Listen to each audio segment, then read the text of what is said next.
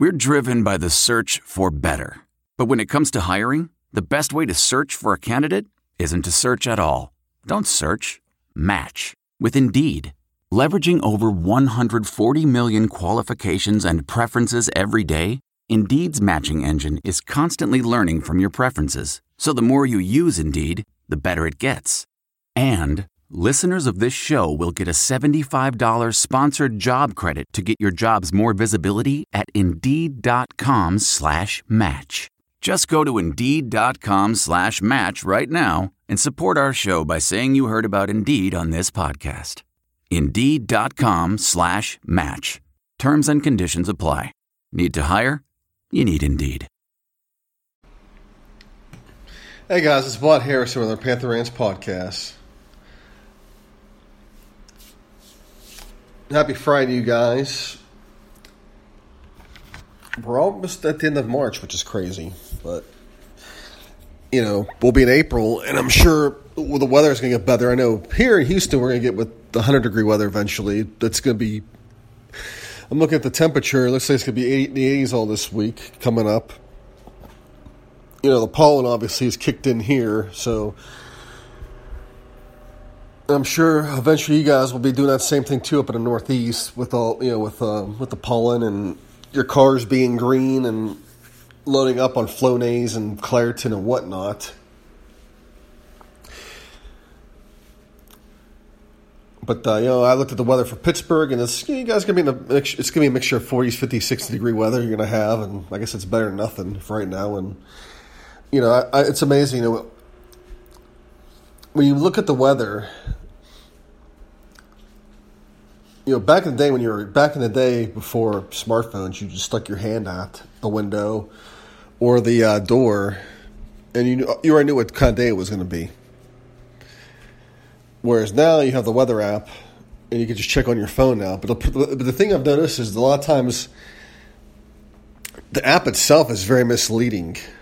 It'll tell you it'll be like 70 degrees today, but it may get up to 50 or whatever. So I always recommend sticking to the old-fashioned method with the hand out the door or out the window, because you know you'll know it's cold, but you always know what kind of day it's going to be. You're like, oh yeah, it's going to be cold today. Oh, you know, it's cold, but it feels like it's going to be warm. It's going to get warm. I mean, there's just a lot of analytical stuff you can do, you know, just by doing that. Anyways, Pitt Hoops is adding Robert Morris next year for basketball to their schedule. They're going to play in Robert Morris's new UPMC sports complex. And, you know, it's a multifunctional center with a whole bunch of stuff. And it is a 4,000-seat basketball arena that they're putting in. And, you know, it's good for Robert Morris. And, you know, they obviously need a new court. I mean, it's not big, but their fan base isn't big either. But that's a beautiful court, and it's going to help recruiting. I'm sure the facilities are going to be a lot better as well. So, you know, good for Bobby Moe. You know, I know some people get obsessed with the arena size, but you know, Penn State has a big ass arena with the BJC, and they don't do dick for basketball. So, I mean, you know, Gonzaga has a small base, but you know, look what Gonzaga has done every year since 1998-99. I mean, that's just phenomenal. I mean, Cameron Indoors, there's 70,000 Cameron Indoor, I think. So size isn't everything in terms of, you know, college hoops. It's the motion of the ocean. Whereas you get into college football, it's a little different. You know, it's a whole. You get some fans that just get this whole penis envy type thing with crowd size. So we got 100,000 for our game. We're taking 30 to our bowl game, and I mean, you know, that used to mean something, but now with the playoff and stuff, it's especially with traveling to bowl games. Nobody, you know, now we have the college playoff. Nobody really gives a shit how many you're taking to bowl games or what bowl game you won. No one cares now. because it's all about the freaking playoff, which kind of sucks in some ways. But for me, as a Pitt fan, for me, I don't care now because oh, you won the Capital One Bowl. That's great. I don't care. Oh, you won the Alamo Bowl. Oh, that's awesome. You took 30,000 fans. Good for you. Good for you guys. And what did you get with that? Oh, you got a trophy. Oh, that's great. That's awesome. Nobody gives a fuck about the Alamo Bowl or the Capital One or whatnot. Obviously the BCS was a braggable thing because you could say, well, we played in the Fiesta Bowl, BCS. That was great. Now with the playoff, you just can't do that no more. I mean, you can't go, well, we played in the Group of Five Bowl. Yeah, that's the Group of Five. It's okay, good. You gotta. It's like okay. It's saying you didn't make the playoff, but have this. Here's this awesome bowl game. It's just The playoffs pretty much took away a lot of meaning for a lot of that stuff. I mean, sure, maybe it helps with your recruiting, but to what degree? I mean, hard to say. But getting back on the subject. They stopped playing a few years back. I think after maybe 2011, I think they stopped playing. Yeah, it was one of the two rivalries that was discontinued under Jamie Dixon, and it was this one, the Backyard Brawl. Kevin Stallings brought back the Backyard Brawl, so now we play West Virginia now, and we brought back Robert Morris, which is good. Which gets my next thing. Pitt has run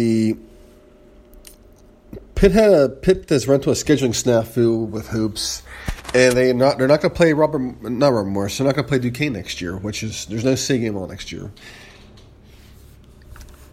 And at one point, supposedly, PGH Sports Now, they reported supposedly there was no agreement. To continue the series, which was kind of odd, and they do have an agreement now, but they're not going to play again for another year. So, I just read an article this morning about it. Alan Saunders of the PGA Sports Now. He wrote a nice article about it, about the whole thing. And he just he understands the scheduling crap, but. Pitt has to, Pitt's obviously going to play more conference games supposedly, but they have, an invitational coming up and a whole bunch of other stuff. And Duquesne has their scheduling issues too, but, he said it's unacceptable. This game should be played no matter what. They should find a way. And you hope they do. And, the game should be played every year no matter what. Pitt should play Duquesne, Robert Morris, and West Virginia. I would like to say they should play Penn State too, but Penn State doesn't want to play us in hoops for a reason.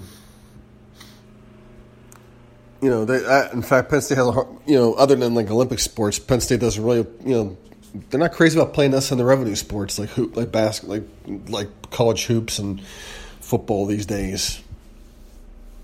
Football, that's another story for another day. But I'm kind of bummed there will be no C game next year because it's always a great game to look forward to, and Duquesne loves it as well, and rivalries are good for college sports. If you stop playing the people that hate you, it can get boring sometimes. It takes away all that luster. You got to have people. In college athletics, you got to have other programs that hate you. It makes it all worthwhile. So let's hope that they get to some sort of agreement. Play the game somewhere. Just play it at some random park. I don't care. Just play the game. But hopefully in the future they avoid stuff like this. I know it's different, but yeah. So anyways, guys, other local Pittsburgh stuff, the media, the local media has been in a war with the national media over the Le'Veon Bell AB stuff, and I said in the last podcast that, you're not going to change people's opinions and whatnot, and the national media has their own narratives, and they're doing stuff that sells for clicks and likes and whatnot, and this is why you get, these surveys. This is why the media itself, the people actually do the writing, do the actual objective stuff, get pissed off when they have to hear surveys about how the average U.S. citizen doesn't really doesn't think much of the media, and that they're always pandering us something. I believe that was a survey not too long ago about that, or pandering their sources or something like that. And a lot of people took objection to it. And, stuff like this is why, people get mad about this. Average people get mad about this. And, Le'Veon Bell obviously did an interview about the whole thing, and supposedly he wanted to play in week 1. He wanted to accept the deal, and he wanted to play. And something obviously changed, and in the interview, obviously, he babbles and talks in circles. And obviously, piggybacks off the Antonio Brown narrative about Ben Roethlisberger. And pretty much what they're doing they're just throwing their quarterback under the bus. And yeah, I mean, Ben supposedly has a reputation for being a dickhead. And he was one even before all this. Obviously Ben's blameless, but he's pretty much been a convenient person for him to throw under the bus over it. And we can analyze a lot why. And they're saying he has an owner's mentality. I mean, in what way does he have an owner's mentality? I mean, if he's holding you accountable, that's not an owner's mentality. That's more of a, your boss, a lead. That's what leaders do. They hold you accountable for stuff. Maybe Ben had a shitty way of doing it through his, through TV shows or his radio shows, whatever. I mean, if you have accountability issues with guys, you've got to do it in-house, have meetings, talk to them. So, and of course, the local media had some issues with Le'Veon Bell's story, and they were saying, tweeting at him, and basically doing that stuff is just a waste of time with these guys, because all they're doing is it's bait. They're throwing bait out there for them, and all they're doing is they're taking whatever words are being thrown at them, they're twisting it to fit with their narrative. I think in the end, what happened with Le'Veon Bell is this: he wanted to accept his deal. His agent gave him bad advice, and now look at him. I mean, he still got paid, but if he would have actually, listened to maybe read the fine print, he would have got paid a lot more. And people always keep saying, well, he got $33 million guaranteed in the $15 million or $14 million he would have got last with his franchise tag. He profited. And what these morons fail to forget is, before the franchise tag, the Steelers offered him a lot bigger deal than that. But of course, people don't research or read or whatnot on Twitter. They just take whatever people throw at them. And yeah, I mean, I don't know. At the end of the day, he got what he wanted, and he's happy, and life goes on. But it seems like he got some bad advice from his agent, and personally, I would fire his agent. But, that's just me. All right, March Madness started this week. Yesterday, actually, started, and, I'm working from home today, so I'm going to try to flip it on. If I'm not getting blown up with tickets here, I was up late working a slowness issue with our stuff, and that sucks. But as far as the games go, well, first of all, let's look at Auburn and New Mexico State, the 12-5 matchup. I had Auburn winning this one, but Bruce Pearl, obviously, and his team was finding every convenient way to blow this game, and of course, New Mexico State had a chance to tie it at the end. And what happened? The guy, from Mexico State drives the ball down the lane. I mean, he had his guy beat. He goes in for the layup. It looks like we're about having a tie game, but at the last minute, he kicks the ball out for a three, and the guy obviously got fouled, and I think he ended up just shooting two. I think, depending on the highlights, and of course. Or maybe he shot three. He was fouled shooting a three, but he only made one free throw, I think, and Auburn survived. And the weird thing about it is, all they needed was a two, and even that final possession when it was with 1.1 seconds left, all they needed was a two as well. But he kicked it out to an open. They set up for an open three, which I thought was odd. I thought they should, with 1.1 seconds left. I would have got the ball inside and try to draw a foul or something, but then again, I'm not a coach. Maybe that doesn't work. But the guy's three the guy had a wide open three and he airballed it.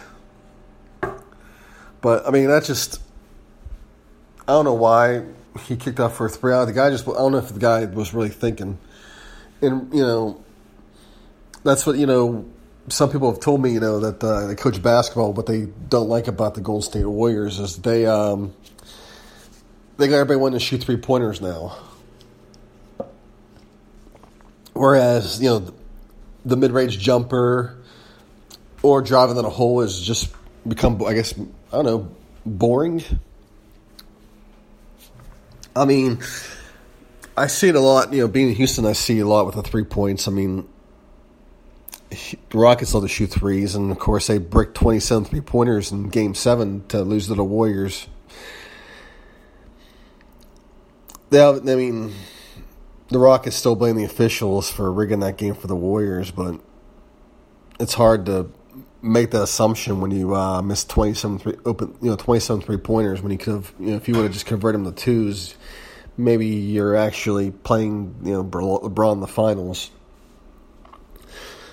But the Game 7, wasn't them losing those last two didn't surprise me, especially after Chris Paul got hurt, because he was the leader on that floor, no matter what people say about Harden. But Paul was more of a leader, and they needed that. That's why they got him in the first place, because they knew they weren't going to get any further with just James Harden. And I think really the loss that really upset me the most out of that series was Game 1, because Houston had a chance to, set the tone early, and they just came out flat. And once Golden State won that first game, you knew it was going to be a long series. And then once Paul got hurt, that was it. They were done. But from a Pitt perspective, we all remember Nazir Robinson when he, when Gilbert Brown missed the second free throw attempt at the end of the Butler game.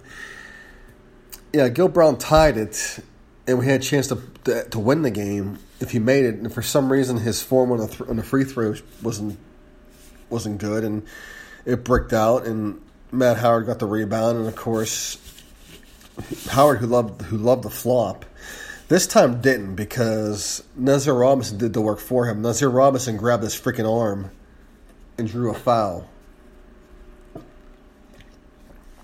And now, if you rewatch that game, the referees were calling a lot of tic-tac stuff, and especially Gilbert Brown's foul as well. It was pretty tic-tac itself, but the guy ran into him. They were going for the ball. Brown had it, and he ran into him. So of course you call a foul. A lot of times, in those situations you let him play, but yeah, the refs were just calling everything. And yeah, the Nazir Robinson one was a dumb one, but I think now he can breathe, because there's somebody that did something a lot more dumber than he did.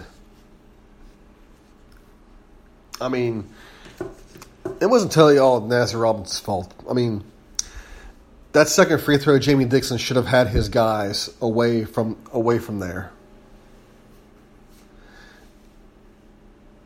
And, of course, Jamie could have taken some sort of accountability for it, but he didn't. And he just left Nazir Robinson hung out to dry. I mean, he really didn't come to the guy's defense as much. or say, hey, it's on me. But and if anything, that really was what set the tone for next year's when they went to the CBI. Jimmy had a personality conflict with his players, and there was a lot of embalming going on, and and then on top of that, you had Ken Birch leaving, and that was pretty much the beginning of the end.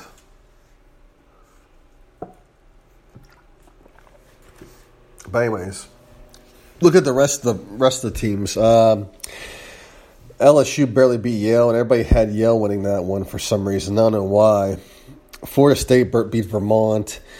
Minnesota beat Louisville, and I wasn't surprised by that. People were saying, that Pitino's probably dancing with joy over this, and I don't see why Rick Pitino would be. Maybe because his son, Richard, won the game. But Louisville is a mess because of Rick Pitino right now, and so.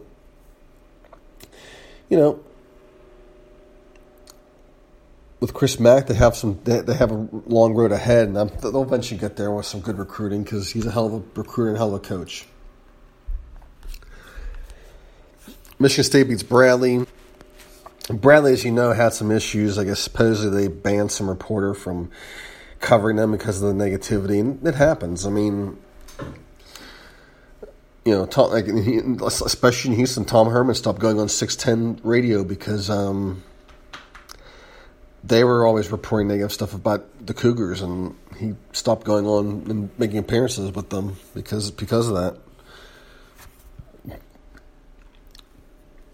Murray State hammers Marquette, and I picked Murray State to win that game, and I just wasn't crazy about Marquette, and I had, Villanova losing to St. Mary's because I figured the Gales were playing. I thought, this was one of those games where, after a championship season, I think Villanova loses in the opening round, but they won it. It was barely. St. Mary's gave them a hell of a game. Wofford walloped Seton Hall, and I had Seton Hall winning that one, and just wow. And I had Syracuse beating Baylor, and they lost. Then Baylor won. I mean, I figured Syracuse would give them fits with their zone, but Syracuse, lost the key piece, and that was that. But the Big Ten out on the opening day was 5-0, and Big Ten was actually a pretty deep conference this year, and Penn State, to their credit, Pat Chambers sucks as a coach, but they have a very talented team, and they won some games down the stretch. So yeah, it's a deep league. So I have Michigan State going to the Final Four. I mean, you could easily have a Michigan State Final Four. I mean, depending on how things go. But we've got some games today. Iowa, Cincinnati's playing.